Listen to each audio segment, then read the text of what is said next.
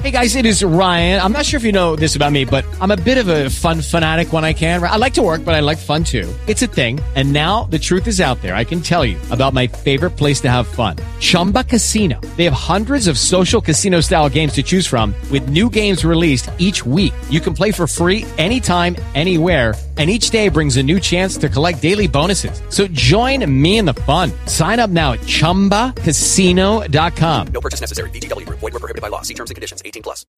What a marvelous celebration. C-3PO shuffled through the broad oval of Leia's state office. Afternoon sunlight streamed through the windows, gilding the white-on-white furnishings.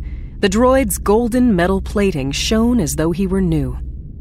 Such an illustrious gathering. I dare say everyone in attendance will share the memory with their grandchildren someday.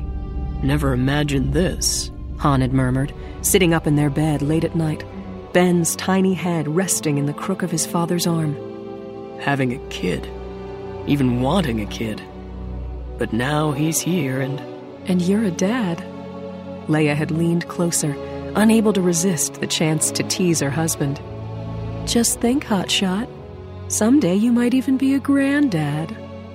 Han's chuckle had warmed her. Speak for yourself, sweetheart. Me? I ain't ever getting that old. Princess Leia? Leia snapped out of her reverie, back into the here and now.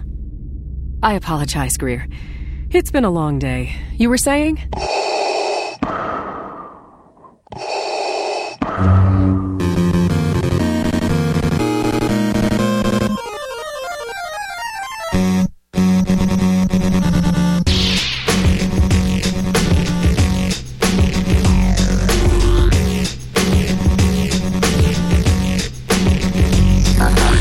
Welcome, Masters and Padawans, to episode 167 of Full of Sith. I am not the Mike pilot. Mike is off working this weekend. Instead, I'm your host, Bryan Young, and we lament Mike's absence on this show. It's going to be a good one. With me are my co-hosts, Amy Radcliffe, and we have Ryan Call, who's a director of programming at Salt Lake Comic-Con, to join us. Hello, both of you. Hello. Hello, I just sneezed. Oh. So that's why I was delayed. Hi, everybody. That's okay. I hope everything's okay over there. Yeah, just, allergies are neat. So we're going to be talking about Bloodline, which is this is an episode I've wanted to do for like a month now, because Bloodline, it's the new book from Del Rey by Claudia Gray, and it takes place, what's the official? It's like 5 or 6 years before The Force Awakens. Something like that. Without looking, I think that's pretty much in that ballpark. And it sure. We get that moment where the resistance is, we're seeing the generation of that, and so 5 or 6 years sounds about right. So the book centers around Leia and the idea that the Republic is going through some growing pains, and they're sort of teetering at a brink because of the decay left over from the influence of people who were maybe supportive of the Empire, and possibly the whole First Order thing is kind of something that's percolating in the background, though not overtly and only once by name. So for those of you who are listening, I would like to warn you that we are going to get deep into spoiler territory. We're going to talk about the book in detail. And what we loved about it, and maybe what we didn't like as much about it. But if you haven't read it, I would take that opportunity to go now. I think I can speak for all three of us that we would give it a very positive recommendation, that if you're on the fence about reading it, just pause now, go read it, and then come back to this episode. Is that a fair to say on behalf of everybody here? Yes. Yeah, there's definitely some material here that you'd want to go into fresh and enjoy the way that the author created it without having heard it first. So the first thing I kind of want to talk and ask about was I was surprised about what we learned that it contextualized for The Force Awakens. And the thing that surprised me the most, and I'm curious if it struck you guys the same way, or if maybe I'm misreading it, but the situation with Luke and Ben, right? this close to the events of Force Awakens, I would have thought Ben's turn had been a done deal. And it's not. Or maybe it is, and Leia just doesn't know it yet.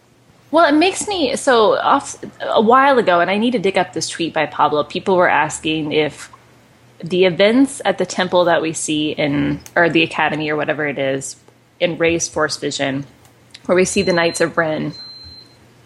That's my coffee pot. Hi, everybody. Sorry. You're sneezing all over the place. My You're brewing coffee pot's beeping. Jeez. But he talked about how that being at a different time than when Rey was left on Jakku. And I think this kind of confirms that, because if it's 5 or 6 years, like when does the Masters of Ren thing take place? Because Rey, it has to take place much longer after Rey, right? Well, I think that was one of the big. I think that was the thing that surprised me, is because there was a theory, and even it was a theory that I was entertaining in my head. The idea that maybe the whole Knights of Ren and the destruction of Luke's Order of Jedi happens, and then Rey is taken at that time because they are linear. They're juxtaposed next to each other in the Force Vision. So I thought, maybe what if that happens when Rey is that age and she's 6 or 7 or whatever. So it happened a long, long time ago, maybe 10 years after the events of, maybe 10 or 15 years before the events of The Force Awakens. And that's not the case at all. Yeah, because I was thinking what happened was that Knights of Ren thing happened, and the whole Ben couldn't kill Rey for whatever reason, and then took her to Jakku. But this timeline does not support that. We do know, again, since we've already name-checked Pablo, there was another tweet that he made where he confirms that Kylo Ren's 29 to 30 years old. That I think they've said that Rey is 18. So there's an age differential there that maybe helps your timeline seem a little more reasonable. Well, but the thing is, though, is that we're 5 or 6 years away from Force Awakens, and so if the times were the same, and this has not happened yet, then Rey would be 10 years older. Good point. Oh, right. Sure, for sure. It strikes what the book did for me as far as figuring out what happened to Ben is it made me kind of go back and look at what we see Ben do as far as his force powers, and we don't see anything there that is necessarily overtly dark side. I mean, the mind probing, certainly, but the majority of what he has in his bag of tricks that he uses throughout Force Awakens, it's stuff that he could have very easily learned from Luke or developed while he was being trained. So it seems like whatever his turn was, maybe it didn't manifest so much in powers as it did in a change of his mind and sort of where his focus was.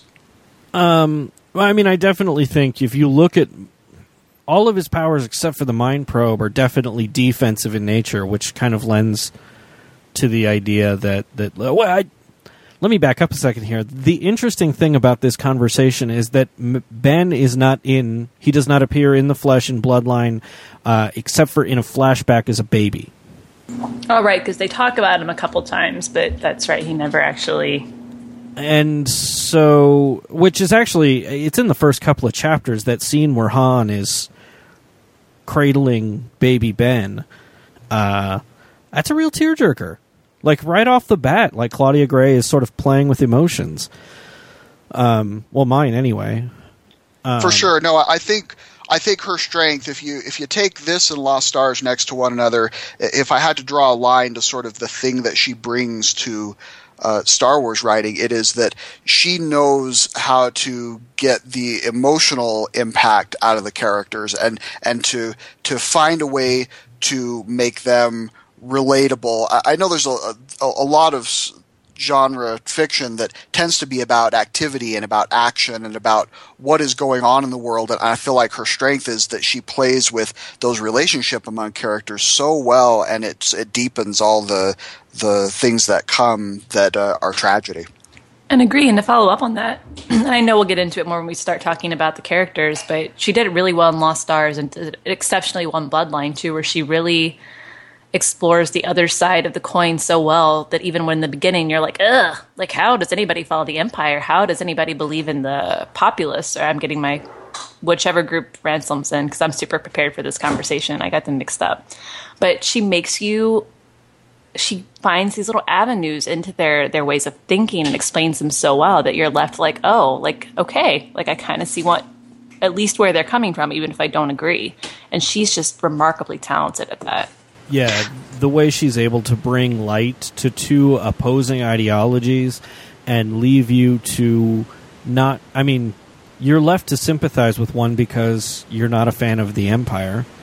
She's just really good at making bad guys seem very, very sympathetic to the point where, is Castrofo a bad guy? No, I don't think not at all. Is. No, and not at especially like when you look at his perspective, like he believes what he's doing is right, and really what he's doing it's not heinous. He's not blowing up planets like Tarkin, so yeah, I don't see him as a bad guy in the end at all. In fact, I think there's an argument to be made that the worst thing that is in his character is this fascination with relics, which I think there's a pretty easy parallel to draw with somebody who maybe collects World War II memorabilia and includes Nazi stuff in there. I think that's probably the equivalent of walking into a senator's office and seeing that they have SS gear there. I think that's probably the worst thing you can say about him. Aside from that, he's a politician, and he kind of does the thing that politics requires of someone in order to be successful. Well, I think that's that you kind of bring up another aspect of this book that I think was much needed, at least for me, in my enjoyment of this new canon and the new shape of the universe in the wake of Return of the Jedi. Or even, I think, post-Battle of Jakku. I think Jakku is one of those things that they're talking about as the real end of the war, not the Battle of Endor, which is a little weird to me, but I understand it. Because it's so new in the vernacular, you know what I mean? But the idea that this book offers us a clear view of the political situation of the galaxy that we haven't gotten anywhere else, and it's much appreciated. And it's the thing that I think was missing the most from Abrams' movie. Exactly, as soon as you were saying that, I'm from The Force Awakens. Like, it was just that much context that the movie was missing that we needed, I think, to make the movie that much more impactful. And I think that if you read this book and then watch The Force Awakens again, it adds so much to even just the one shot of Corey on Hosnian Prime. Like, even just that. Yeah, that's a moment in the movie that maybe is a little lost. I mean, best case scenario, going in for the first time seeing the movie, that is a group of people that you know that are about to die, and of course that's sad just on a humanitarian level. But now that we, after Bloodline, know that character and know the relationship and know what the universe is losing at that moment, that's rough to watch. The couple of times that I've watched the movie since reading Bloodline, that scene is a much deeper and much more awful thing to watch. Well, do you think that came from Abrams and his desire to swing away from the prequels, that he was afraid to embrace things that George Lucas simply did better? I think he also... I think it was a time issue more than anything in Force Awakens, unfortunately. You know what I mean? Not enough time to like dive into everything, and with it being Episode 7 and the first Star Wars movie in a while, and as bitter as people were, incorrectly so, I think, about the amount of politics in the prequels, I feel like all that played in.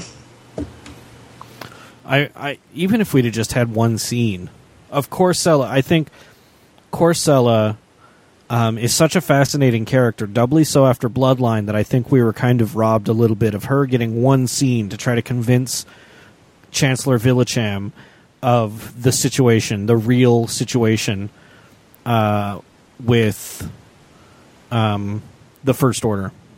I think that was I think, you know, If that movie could have been 40 seconds longer, I think that would have been the right 40 seconds. I'll be honest. I'll go the other way. I think that politics may have felt out of place in this movie. I think really what we need to know about the politics is that there's a First Order, and in opposition to them, there was the Resistance. And of course, there's a political structure underneath there. And I absolutely agree with you, Brian. The reason that he ran from it is because there was such an outcry, particularly in the first two prequels, the amount of time that was spent dealing with politics. I think he cherry picked. Basically, he knows the stuff that is most likely to score with Star Wars fans, and I think. Plus, if you think of Abrams' body of work, he doesn't have anything that you can point to that would give us any idea that he knows how to make politics crackle on the screen. So I think it's more. I'm not even asking for prequels level politics. Even just, think about the context that was added to the destruction of Alderaan to make it feel meaningful. Well, and I'll even go, what we learned about you can put things together if you are a Star Wars fan and a smart person. When you watch Force Awakens, you can kind of get the gist. But I learned the most amount of information about the politics from the visual dictionary. And though I loved that, I don't know how I feel about that. Like Bryan said, I think there could have been just a scene or a couple scenes that basically said, well, this was the New Republic, this is the Resistance, this is the First Order, but in a much more eloquent way that isn't just an info dump like that, obviously. Sure. And I'll say that the visual dictionary does have that 2-page spread that's really nice and kind of filled in the holes that I had coming out of the movie. But I do agree that this background in Bloodline fleshes out and deepens the movie in a way that I didn't really expect going in. Well, yeah, I think that's the issue with Bloodline, is that we get a picture of how the galaxy has worked. And I think one of the saddest things in The Force Awakens for me was how short the happily ever after that are the heroes of the rebellion that they were able to enjoy, right? And I think Bloodline really proves that they got a good 25 years of that happily ever after.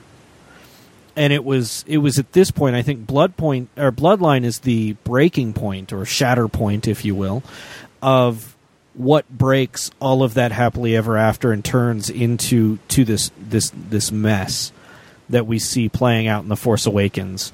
I think Bloodline is that first pinch point in the decline of the galaxy, and I think part of it comes from that split in political ideology that we saw prior to the Clone Wars and the Separatists leaving the Republic. And this book actually makes me more excited about the political situation in Episode 8, knowing that Rian Johnson had a hand in what the political situation was. Rian Johnson is the one who came up with the entire napkin bombing plot. Yeah, fill us in on that, because I was just out of the loop enough not to hear how did we learn that Rian Johnson did that part? Pablo. Oh, of course. So Pablo tweeted that there was a few things in the book that Rian Johnson had come up with. So basically what they did, the story group got together and said, what's the situation here? Here's a bunch of ideas and story ideas we have, and they put them on some paper and handed that to Claudia Gray. And this is what Claudia Gray came out with. And there were very specific ideas that Rian Johnson had contributed because of how he wanted to play things in Episode 8. And the napkin plot was, the napkin bombing was one. The general setup of the galaxy, but where I'm heading is, think about how fractured the galaxy is and how many different worlds are yearning for this or that, and now the body, that organ, the Senate, as dysfunctional as it was keeping that equilibrium. And you've got Rian Johnson who's saying, this is what the situation was before Force Awakens, and now that's broken because of the destruction of Hosnian Prime and the loss of all of those leaders on both sides. The galaxy's going to be in as big of a swirl of turmoil as we've seen since the Clone War. Yeah, because it's not just Alderaan, you're not just losing the planet, which is terrible, you're losing the entire government and the fleet and a tremendous amount of resources, human and otherwise. And so this book has me incredibly excited for episode 8 because, for as focused as the story of The Force Awakens was, I think what J.J. Abrams did with the destruction of Hosnian Prime means a lot. And it means a lot more in the context that Bloodline offers us. Yes, agreed. Anybody want to pick up on that or pick up from there? I could just keep talking. I could keep talking, but I didn't want to go far into episode 8 because we have a whole book to talk about. But I think that we're in for the landscape as it stood at the end of episode 7. Okay, I'm getting all over the place, but I'm excited to see what happens in episode 8. And given that Rian Johnson has clearly already had some thoughts about politics in general, I feel like we'll get more of. We kind of have to see how the New Republic puts itself back together. I'm also really curious to see how much of the First Order, what kind of blow losing Starkiller Base was to them, because there were a significant amount of ships and people there. Yeah, that was not a small base. No, so it's how much is left, or is there enough left to actually still pose a serious threat to the galaxy or to the now ruined New Republic? So, but let's go back and talk about the state of politics in Bloodline. I'll also mention, I'm looking back at those tweets where Pablo was talking about the sort of provenance of where the elements came from, and I thought it was interesting that he mentioned that Casterfo was a character that existed in early drafts of Force Awakens. I'm curious if that isn't an indication that at some point they felt the same way that you did, Brian, that some politics maybe would be useful, or if maybe Casterfo had a much more active sort of action-based role that fit in with the rest of where the movie went. It's certainly an interesting proposition, especially given where his character ends in Bloodline. How would that have shifted things significantly? I really love Casterfo as a character. Casterfo is for those of you who need a reminder, or I don't know, he's sort of the young. I want to say he's like Leia's protege, even though he's on the other side of the political aisle. But he's a colleague. He's an ally of hers, a surprising ally, because they don't agree on politics. And I love, there's a line Leia has about Casterfo, and she says he's wrong, but he's sincere. He's sincere, but he's still wrong. And I think that sort of embodies him, where he's a young politician who's just getting into this, who was I think at best a young boy during the Battle of Endor, and all he has are the stories he's heard and kind of just doesn't know better.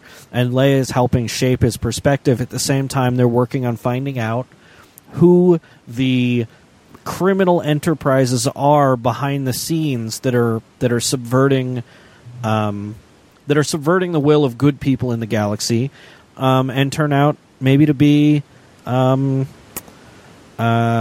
First Order really in disguise, or aspects of people maneuvering to put the First Order in place. The thing that I really kind of latched onto with Casterfo is I'm kind of a fictional political junkie, the House of Cards, the West Wing sort of thing. And there's this prototype of a character that gets used over and over, and it's the junior senator that has political aspirations and has something that happens that sort of rockets them in the stratosphere. And it's the Barack Obama story of, it's your first year in the Senate and you make just enough of a name for yourself that suddenly you are kind of at the forefront of your party and looking for bigger things. And so I kind of saw resonating moments with Casterfo and our current president, in that they're young in this particular moment in their career, but it's clear that the trajectory is that they are headed for something very, very big down the road when it comes to their political career. Yeah, he's written, you can tell almost immediately, and I haven't watched a lot of...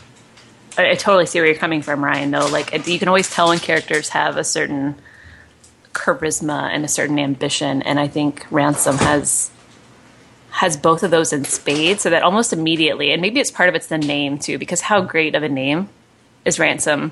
Can't pronounce his last name, Casterfo. Well, yeah, I think when I was reading it, I pronounced it in my head Castrofo, and I'm told the audiobook pronounces it Casterfo. I saw somebody tweet about where the emphasis goes. It was probably Claudia Gray, but I didn't pay enough attention to. I think Castrofo sounds cooler, but so that's what I went with. I like that, and just immediately, as soon as we meet this character, I feel like he's something. He's something special. I found him really interesting that he's a much younger man, and he's still trying to keep up with Leia, both intellectually and just as a character of action and agency. Like, Leia is still so much a force to be reckoned with. She was so much still in her prime, but she just wants to retire. Like, I loved that undercurrent in the book with her, that she's basically like, this is the Riggs and Murtaugh relationship, right? And she's Murtaugh, and she's ready to retire, and she's too old for this. And he's sort of suicidally into the Empire, and, he's her partner now. Like, I kind of got that undercurrent through it and liked it.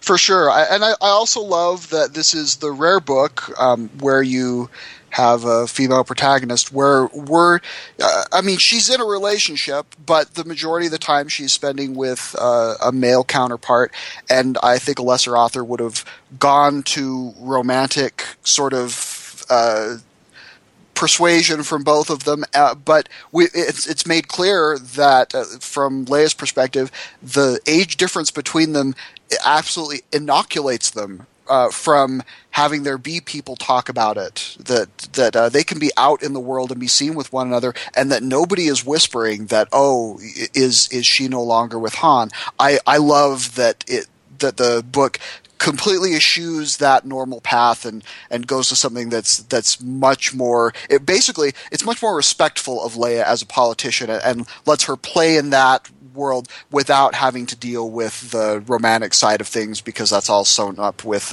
somebody that she has a child with. And along that line, I really admire how this book shows how Han and Leia operate so independently of each other.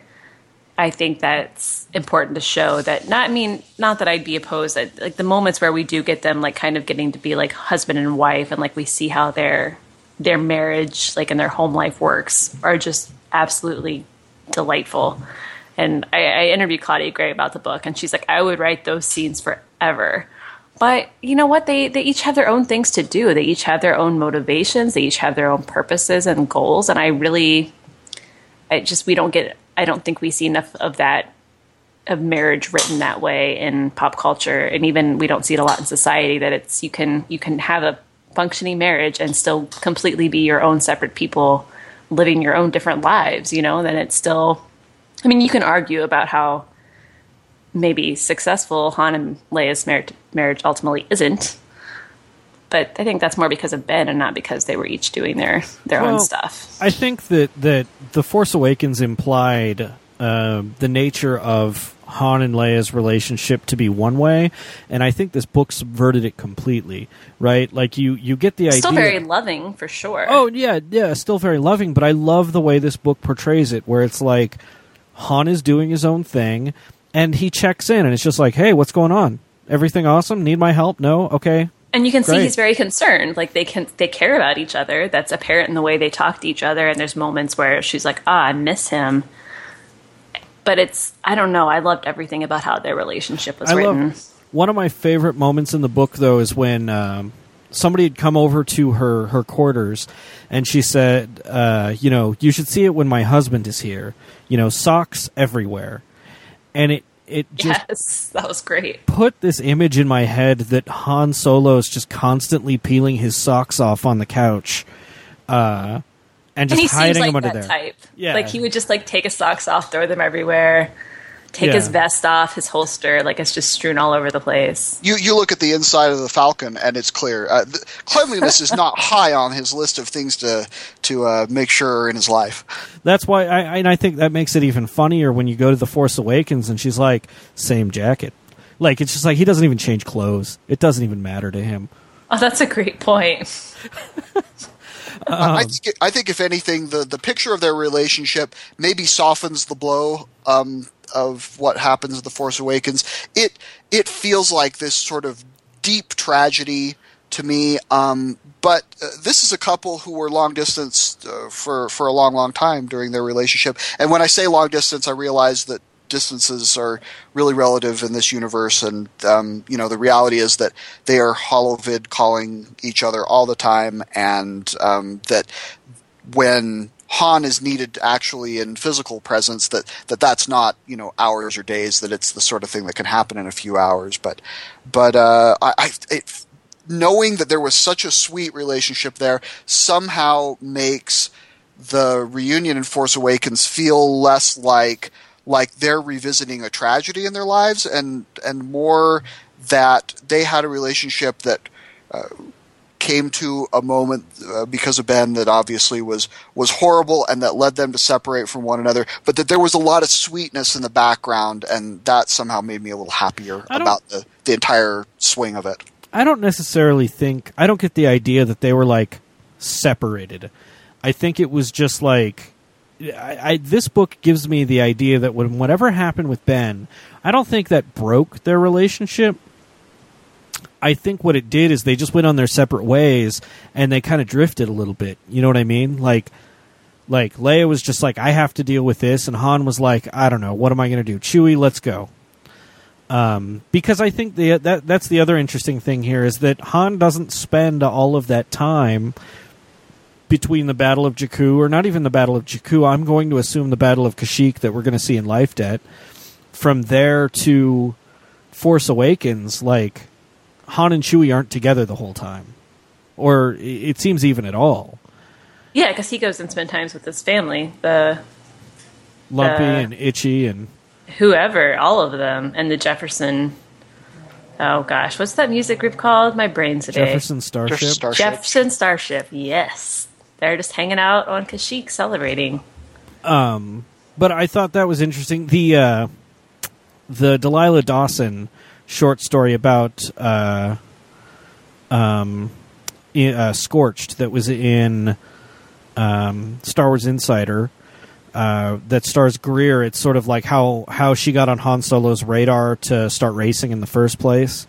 There's a really great line in there where she's like, hey, where did you learn that trick? And he's just like, I had a good co-pilot, who taught me that kind of stuff. And so it's like, I don't know, it's interesting. The way Han and Luke and Leia get to have their careers after Return of the Jedi in this new era where we've moved away from the Legends stuff that we'd taken for granted for so long is really fascinating to me, especially the mentions that Luke is very much a private citizen who's not attracting a spotlight to himself. He's going off and taking that very introspective turn that you might expect a Jedi, and doesn't necessarily get the Jedi involved with the politics of the day, which is probably a smart move given what happened the last time they got involved. And Han very much just says, like, well, I can't be a smuggler anymore. I've got to be respectable. What can I do that still offers that level of danger? Well, I'm going to race spaceships. I think that they're very, very interesting choices that arguably I think are more interesting choices than those that were made in that previous era of canon that was there.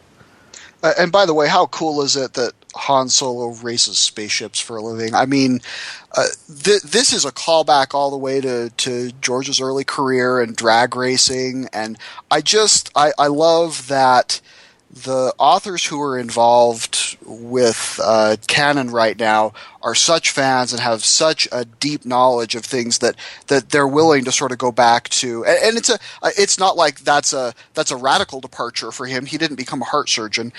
Racing is right there, important with the skills that he would have acquired as a smuggler. But I really do love that he goes back to something that was very important to George's heart, to the point where he has an entire section of the Phantom Menace that is just a race, and that's what Han has been doing with his time. He has a pit crew, and they race ships for a living. That really tickled me.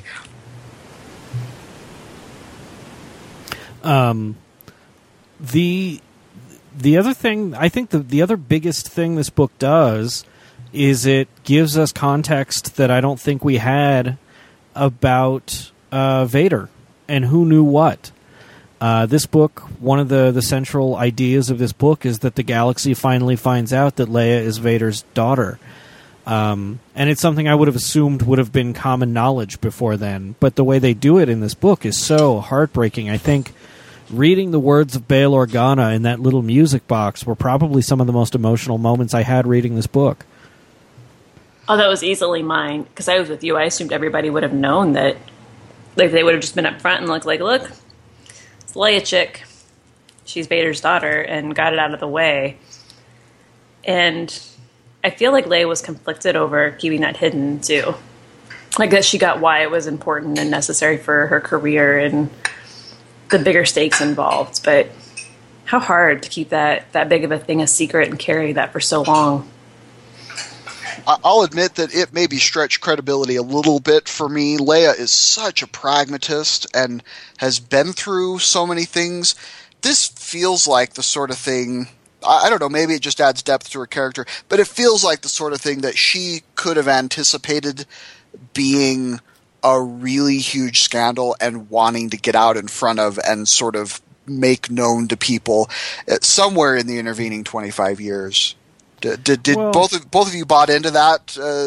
I did. I think part of it too was like part of it was how Leia's clearly still suffering from that knowledge herself. It's something she's had a hard time coming to terms with. You know what I mean? Like, sure, there's an element of shame involved. And the fact that, and this is something I identified with, like, acutely, but the idea that she had these vivid memories of this man torturing her, of this, I mean, like, her knowledge, her only first-hand experience of her biological father was the most intense pain she'd ever felt in her life, whether that was from an interrogation droid or the destruction of her home planet. Like, it's not something she'd want to say, and for all intents and purposes, it is not a lie for her to say that her father was indeed Bail Organa. I mean, talk to kids that have been raised in adoptive scenarios, and their adoptive parents are very much more their parents than the biological donors that brought them to life initially. Absolutely true. In fact, I am one of those circumstances, and my mom remarried, and my adopted father, I've never called him anything but. So I agree that it doesn't stretch the imagination that she thinks of Bail as her father. But at the end of the day, she's a very smart politician, and she understands the reality of what it is. And to me, it seems like the sort of thing in 25 years that you would maybe even construct a way to want to talk about publicly. But well, and it's dangerous too, because it's one of those secrets that you feel so secure about nobody ever finding out, because who knows, Luke and Han and the droids. Good point. None of them are going to tell. Good point. Doesn't justify it. You shouldn't keep things secret just because the risk of anybody finding out is low. But I get where she's coming from. The Empire had suppressed it completely too, because no one had known either. It was, I mean, that it came as a shock to Luke is sort of proof that people who knew who Vader was, but didn't know about Anakin Skywalker. And then what would you put them together? But I think the thing that's most fascinating about that idea, again, shades everything we know about The Force Awakens, and that's that they didn't tell Ben. Ben is so bent on the legacy of his grandfather, but it seems as though this is information that is new to him, that he's only been able to explore in these years since Snoke. Or maybe Snoke... Maybe Snoke knew and like kind of is like, hey, you should look into this Vader guy. He's pretty cool. Well, I'll go even further. My opinion at this point is that this is the thing that Snoke used to turn him.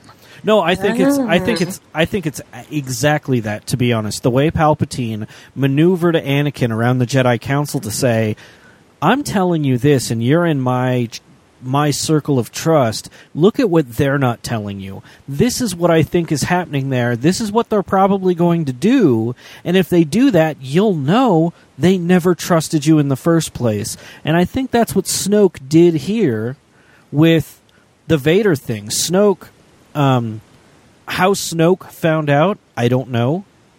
But especially because, like we said earlier, like that circle of people who knew was so small. But Pablo said on Twitter that, you know, way long ago, and I reiterated it in the that issue of Insider, you know, like the story about like the 50 things hidden inside anywhere, inside Force Awakens. But Pablo said that Snoke and Leia knew each other before all of the stuff with Ben went down. So if Snoke's sitting there going like, hey, this Vader guy, he's really your grandfather, but they'll never admit it. And they'll never tell you willingly, and they'll do that because they don't love you. They don't trust you. Like it's a total manipulation. Your point about Sidious and Anakin is I love that. That really is a nice parallel in that the entire basis of the conversation and the way that the turn happens is all couched in things like trust and lies, and it doesn't take much. Sidious doesn't. There are no grand strokes there. There are just gentle nudges where he uses the way that the Jedi Council treats Anakin and reacts to Anakin to be able to turn him. And it's not hard to see Snoke doing something similar here, because that's a pretty big betrayal.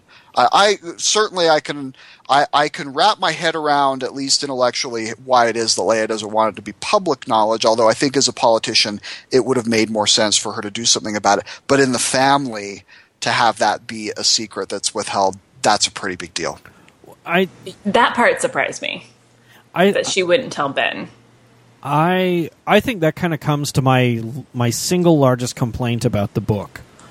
And that as soon as I realized that Ben hadn't been told, and that Leia set together a message because she couldn't get a hold of him in person to say, I would like to tell you this before you hear it from everybody else, who your grandfather really is, which has got to be a difficult conversation. Like, Ryan, how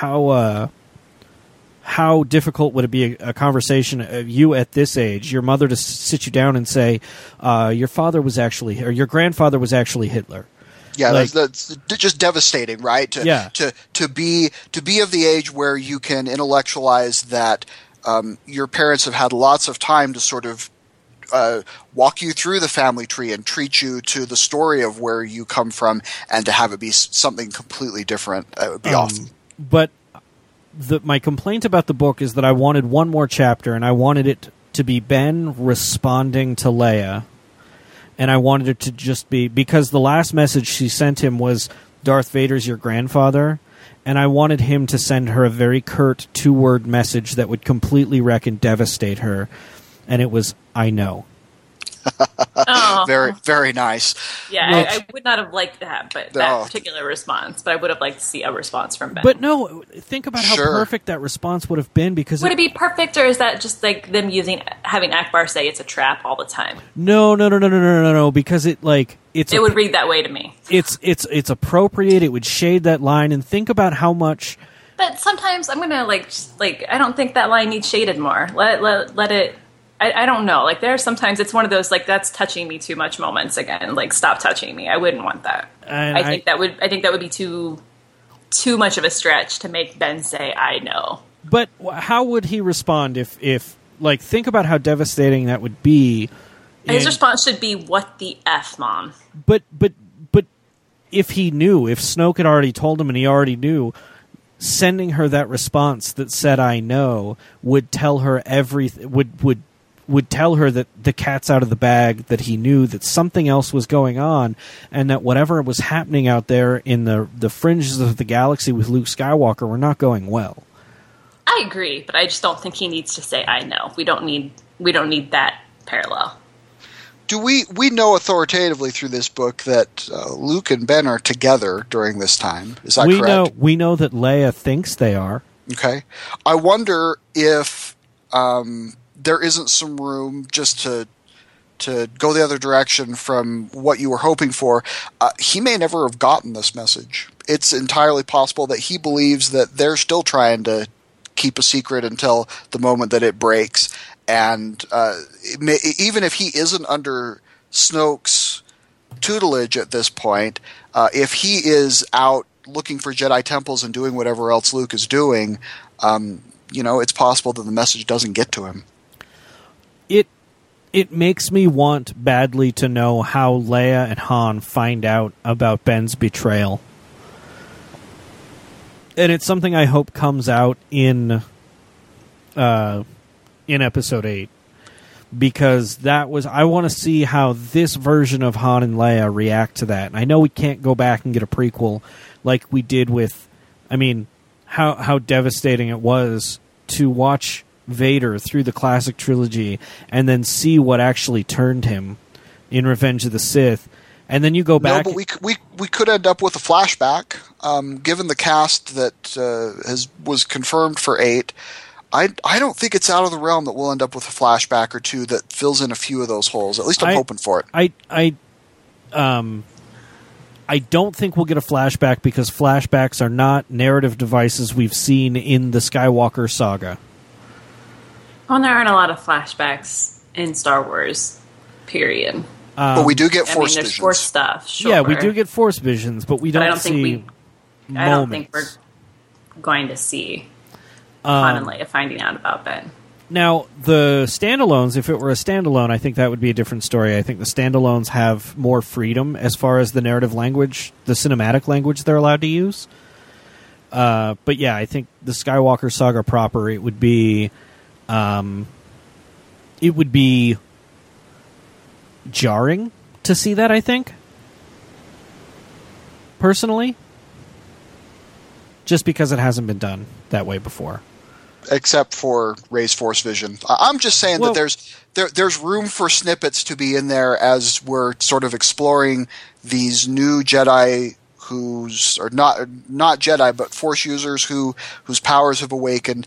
There may be some room to see dreams and other things. I think, are you guys both caught up on Game of Thrones? Yes. Yes. So this season we've been seeing flashbacks, right? But they're from the perspective of a character who is in the here and now, currently in the timeline.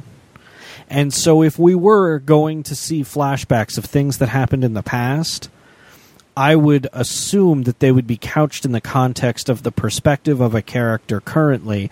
So whether that would be a Force vision or something else, it would have to be linear in the timeline for it to work in the Skywalker saga of Star Wars. And I think Game of Thrones came up with a really elegant solution for that, with Bran, being shown the past and being able to react to it in a contemporary sense. Yeah, agreed. And that could be something maybe Luke could do with Rey. I don't know. Or Snoke could do with Ben. So it's fascinating, this book. There's so much that happens in this book. We've already talked about the Hutt Slayer thing on an episode previous, which I think is really cool. And it was Tumblr. It was Tumblr that did it. Claudia Gray told that to Entertainment Weekly, that she was trolling Tumblr when that went around, and she happened to be outlining the book while that happened, and she wrote it in, and which is weird. Like, that's so cool. So cool. But the book, it's weird how, it's such a good book in its own right, and the characters in the book, not just Leia, but Castropho and Greer, and even Joff Seastriker, and Corey Sella, and all of the other Lady Carice. And I loved that subplot where she finds out about Vader through that Bail Organa message and then gives what a terrible, terrible woman. But the book is so... I guess the thing is like, take the tenor of the conversation that this book has taken, and it's so ingrained in the fabric of what we know about Star Wars that it's almost hard to talk about the actual events of the book because we're more fascinated by all of the questions it raises. Does that make sense? Like it's added you just so spiral much into like, what does this mean, and how does it affect X, Y, and Z? Because it affects so much of the timeline. It's so interesting with. I try not to touch on the canon story a lot because, look, at the end of the day, I think Pablo said it best. All the canon means is whether X event in X book affects another event in another book. It doesn't mean that it's a bad story or a good story. But I think the part where it affects all the stories we know, it's such a fascinating element, and it's still relatively new to us to read a book that actually influences the films and animated series and everything we've seen. So the way that it all ties together, every time we get a new book, I always think about what color does it add to the past? What does it mean for the future? You can't help but do that. And I think that's an argument pro having a unified universe like we do now. Oh, absolutely. I think that was one of my favorite moments of Aftermath was the very first moment where we see the crowds tossing off stormtroopers on Coruscant and pulling down Palpatine's statue, and then and then more troops show up, and then they start taking bits of the statue and start throwing it at the troopers, and you realize that a conversion of government isn't instantaneous because they blew up ahead of it. It's going to be messy. And it's going to be messy for a while. And it's taken me a long time. The first time I read that in Aftermath, I was a little taken aback by it. Especially since I read Aftermath before the movie had come out, and I didn't know how things would go. And I think that's one of the things that made Bloodline so interesting as well, in that it's that first thing that bridges a gap with any meaning between the rebellion we knew and the Republic we got in Force Awakens. I'm glad you mentioned Aftermath because the two books, Aftermath and Bloodline, if you'd given me sort of the 3-sentence setup for either of the books, sort of what the setting and what the grand sweep of the action was going to be, both of those books did such an amazing job of subverting my expectations as a longtime Star Wars fan and somebody who just loves the universe. I really thought that both of these were going to be very different books as far as what they would cover and as far as the world they would be describing, and both of them just surprised me at every turn. They're really nice companion pieces to one another. Well, I think that's a testament to the work that the story group is doing, right? They're giving us stuff that seems surprising, but it's somehow inevitable as well. And they're connecting it all together so that we're having conversations like this rather than... I don't even know how the conversation like this would go. I mean, maybe... I think Lords of the Sith might be a good example, where it's like, I really loved Lords of the Sith, and when we talked about it, it added shades to the relationship between Palpatine and Vader, but that's such a narrow focus that it didn't have wide-reaching ripples on the galaxy outside of it. So when we talked about Lords of the Sith, it was very easy to keep it within the confines of the events of the book. And with Bloodline and even with Aftermath, there's just so much going on that affects everything. Well, go ahead. Sorry. No, it's like heady. I want to say Lords of the Sith, though, is an interesting beast in that, though it is a very personal story about Palpatine and Vader and that little kind of adventure they have when they're marooned. It's, the Gilligan's Island. But I want to say that it is also a bigger story because it is Palpatine and Vader. Like, if it's any two other Jokers, it's not as relevant. But because of what we saw in Palpatine and Vader's relationship, like, it made me think so much about the original trilogy. Like, every time Vader is kind of, because, he's like starting to have thoughts about bringing Luke into the fold and overthrowing Palpatine. And we saw so much in the Lords of the Sith that Palpatine knows every fracking thing Vader's thinking. He knows when he's lying. He's like Santa Claus, but in Star Wars. He knows all. So like seeing that part of their relationship, even though it was on a micro level, like it did inform the bigger picture for me because it was those two. Maybe that's a bad example too, because now that I'm thinking about it, I just rewatched the episode of Rebels called Homecoming with Cham Syndulla, and Lords of the Sith really hits home why Kanan is so starstruck by him. Like, this is the guy that could have killed Vader, you know. But it does. But I do take your original point, Brian, and I think it's a really good one. There was a feeling to me reading the Legends material that the authors felt a little caged in as far as what they could do, and whether that was by design, the request of the people giving them the writing assignment, or just that the universe felt so big and they knew that they couldn't really push out too much into it, I'm not sure. But the fact that there now is the story group actually giving people full reign to play and to answer questions like, can I do this to the universe? I think it really has yielded some really interesting work. I can't imagine either one of these books existing prior to the story group being formed and the revision of the canon, because everything there felt a little claustrophobic. Well, I think the other really fascinating thing about this too, that I think is a testament to how smart Claudia Gray is and how great of a writer she is that she turned in her first draft of this before she'd seen The Force Awakens, and she was in the guiding hands of the story group to make sure that she turned something in that fit, and asked them, you're going to have to guide me because I don't want Force Awakens ruined for me.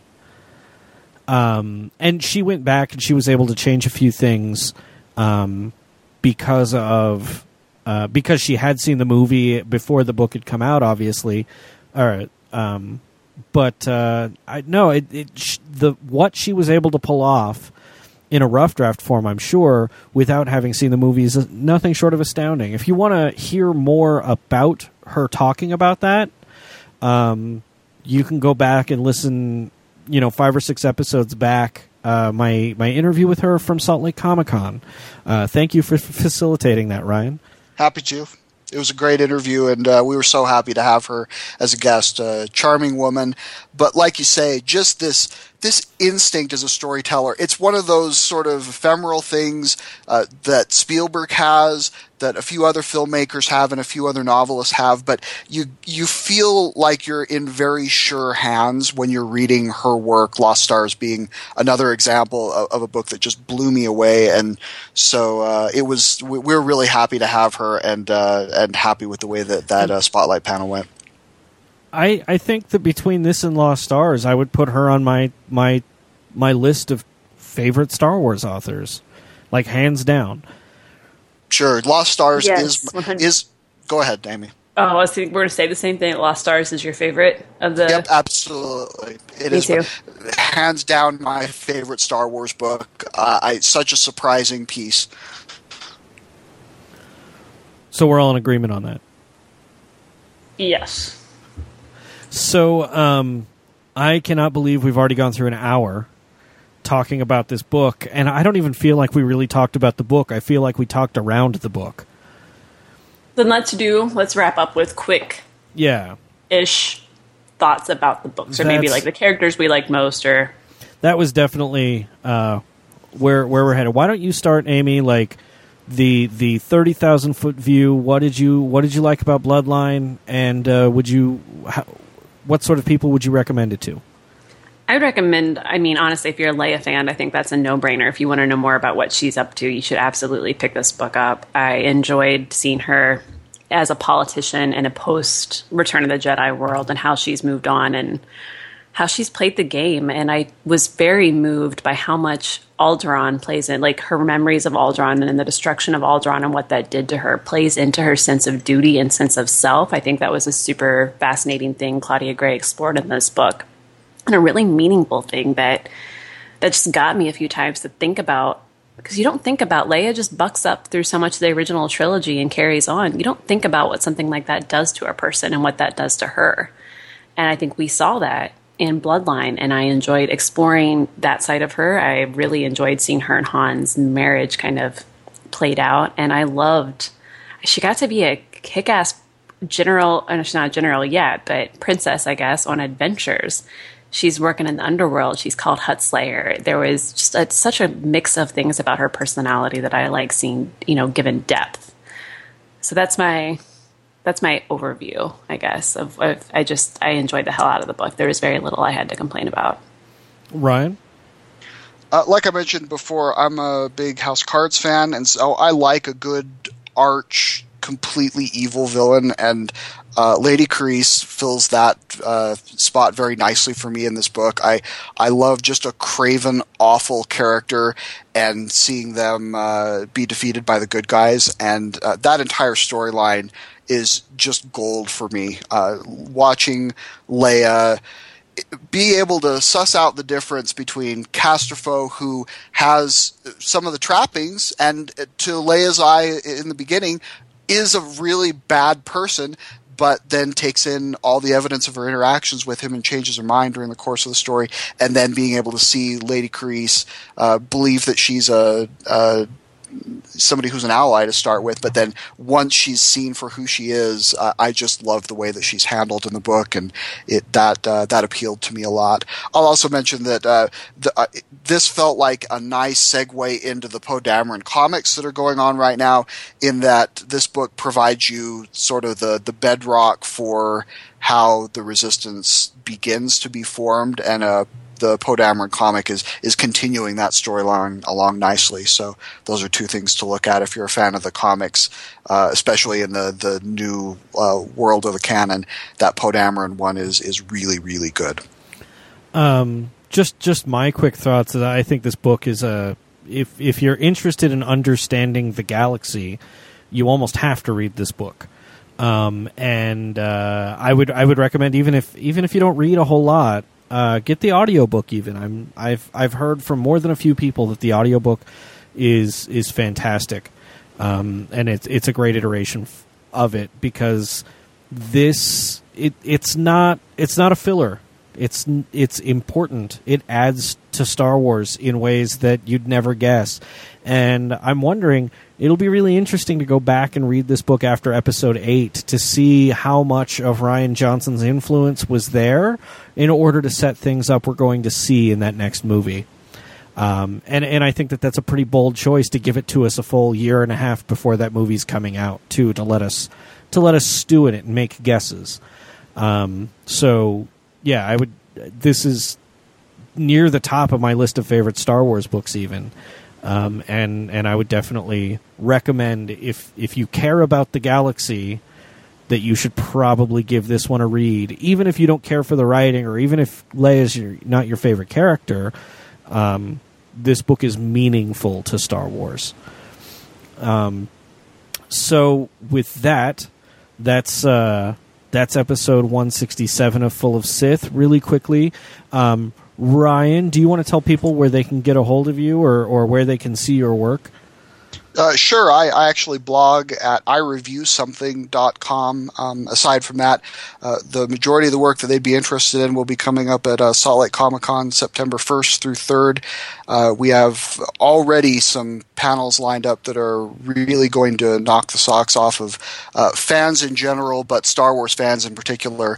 I'll maybe break some news and mention that Pablo Hidalgo, who has joined us for the last couple of shows, will be joining us once again in September, and we're excited to have him come and represent the story group and speak as kind of the world's expert on Star Wars at this point. So we're excited to have that happen, and thank you so much for having me. It was really fun to join you and talk about a really, really great book. Oh, it was our pleasure to have you, and I look forward to Salt Lake Comic-Con. It's one of my favorite shows.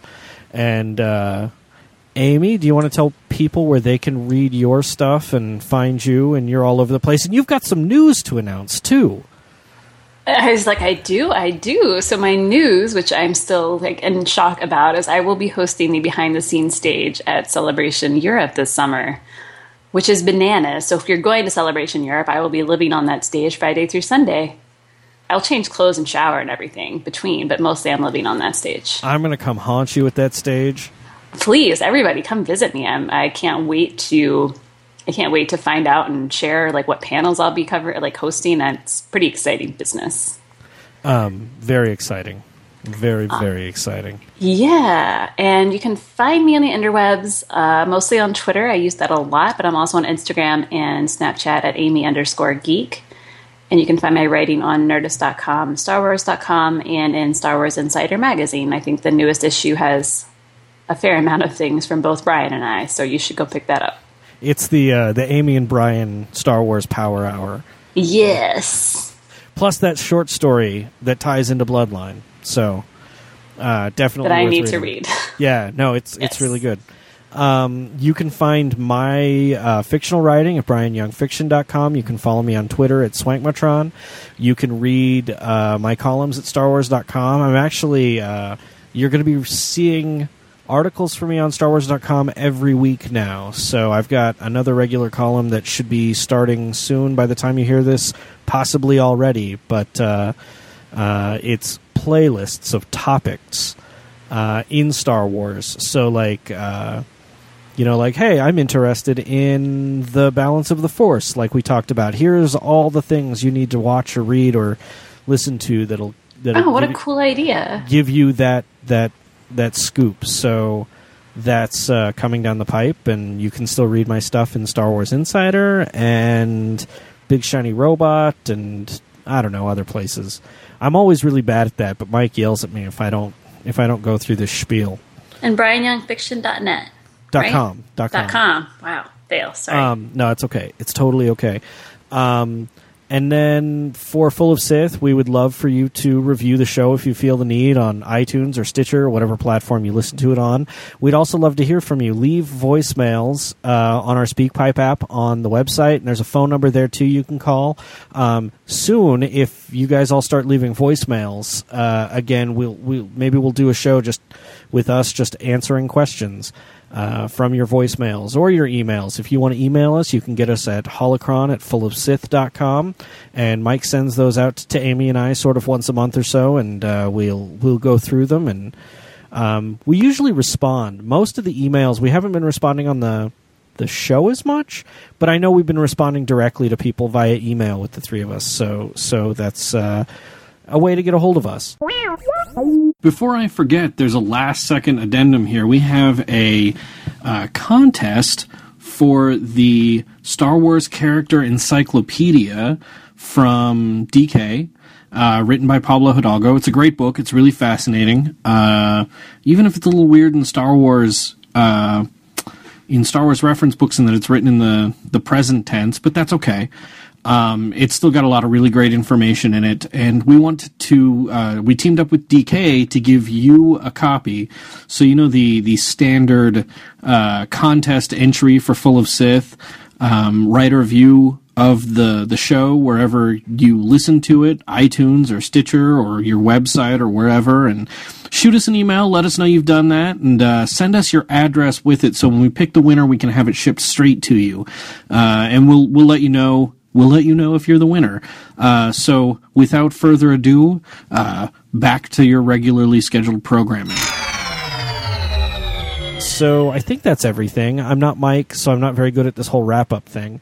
But for Mike Pilot, who couldn't be here with us today, and from my two co-hosts today on the show, Amy Ratcliffe and Ryan Call, I'm Bryan Young, and the Force will be with you, always.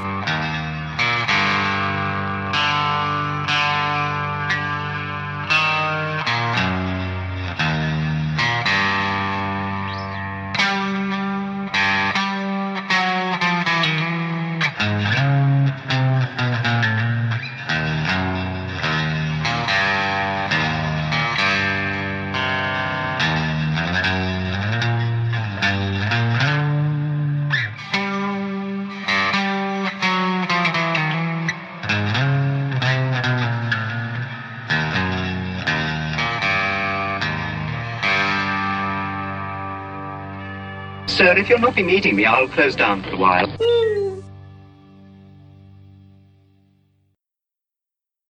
Lucky Land Casino, asking people, what's the weirdest place you've gotten lucky? Lucky? In line at the deli, I guess? Aha, in my dentist's office.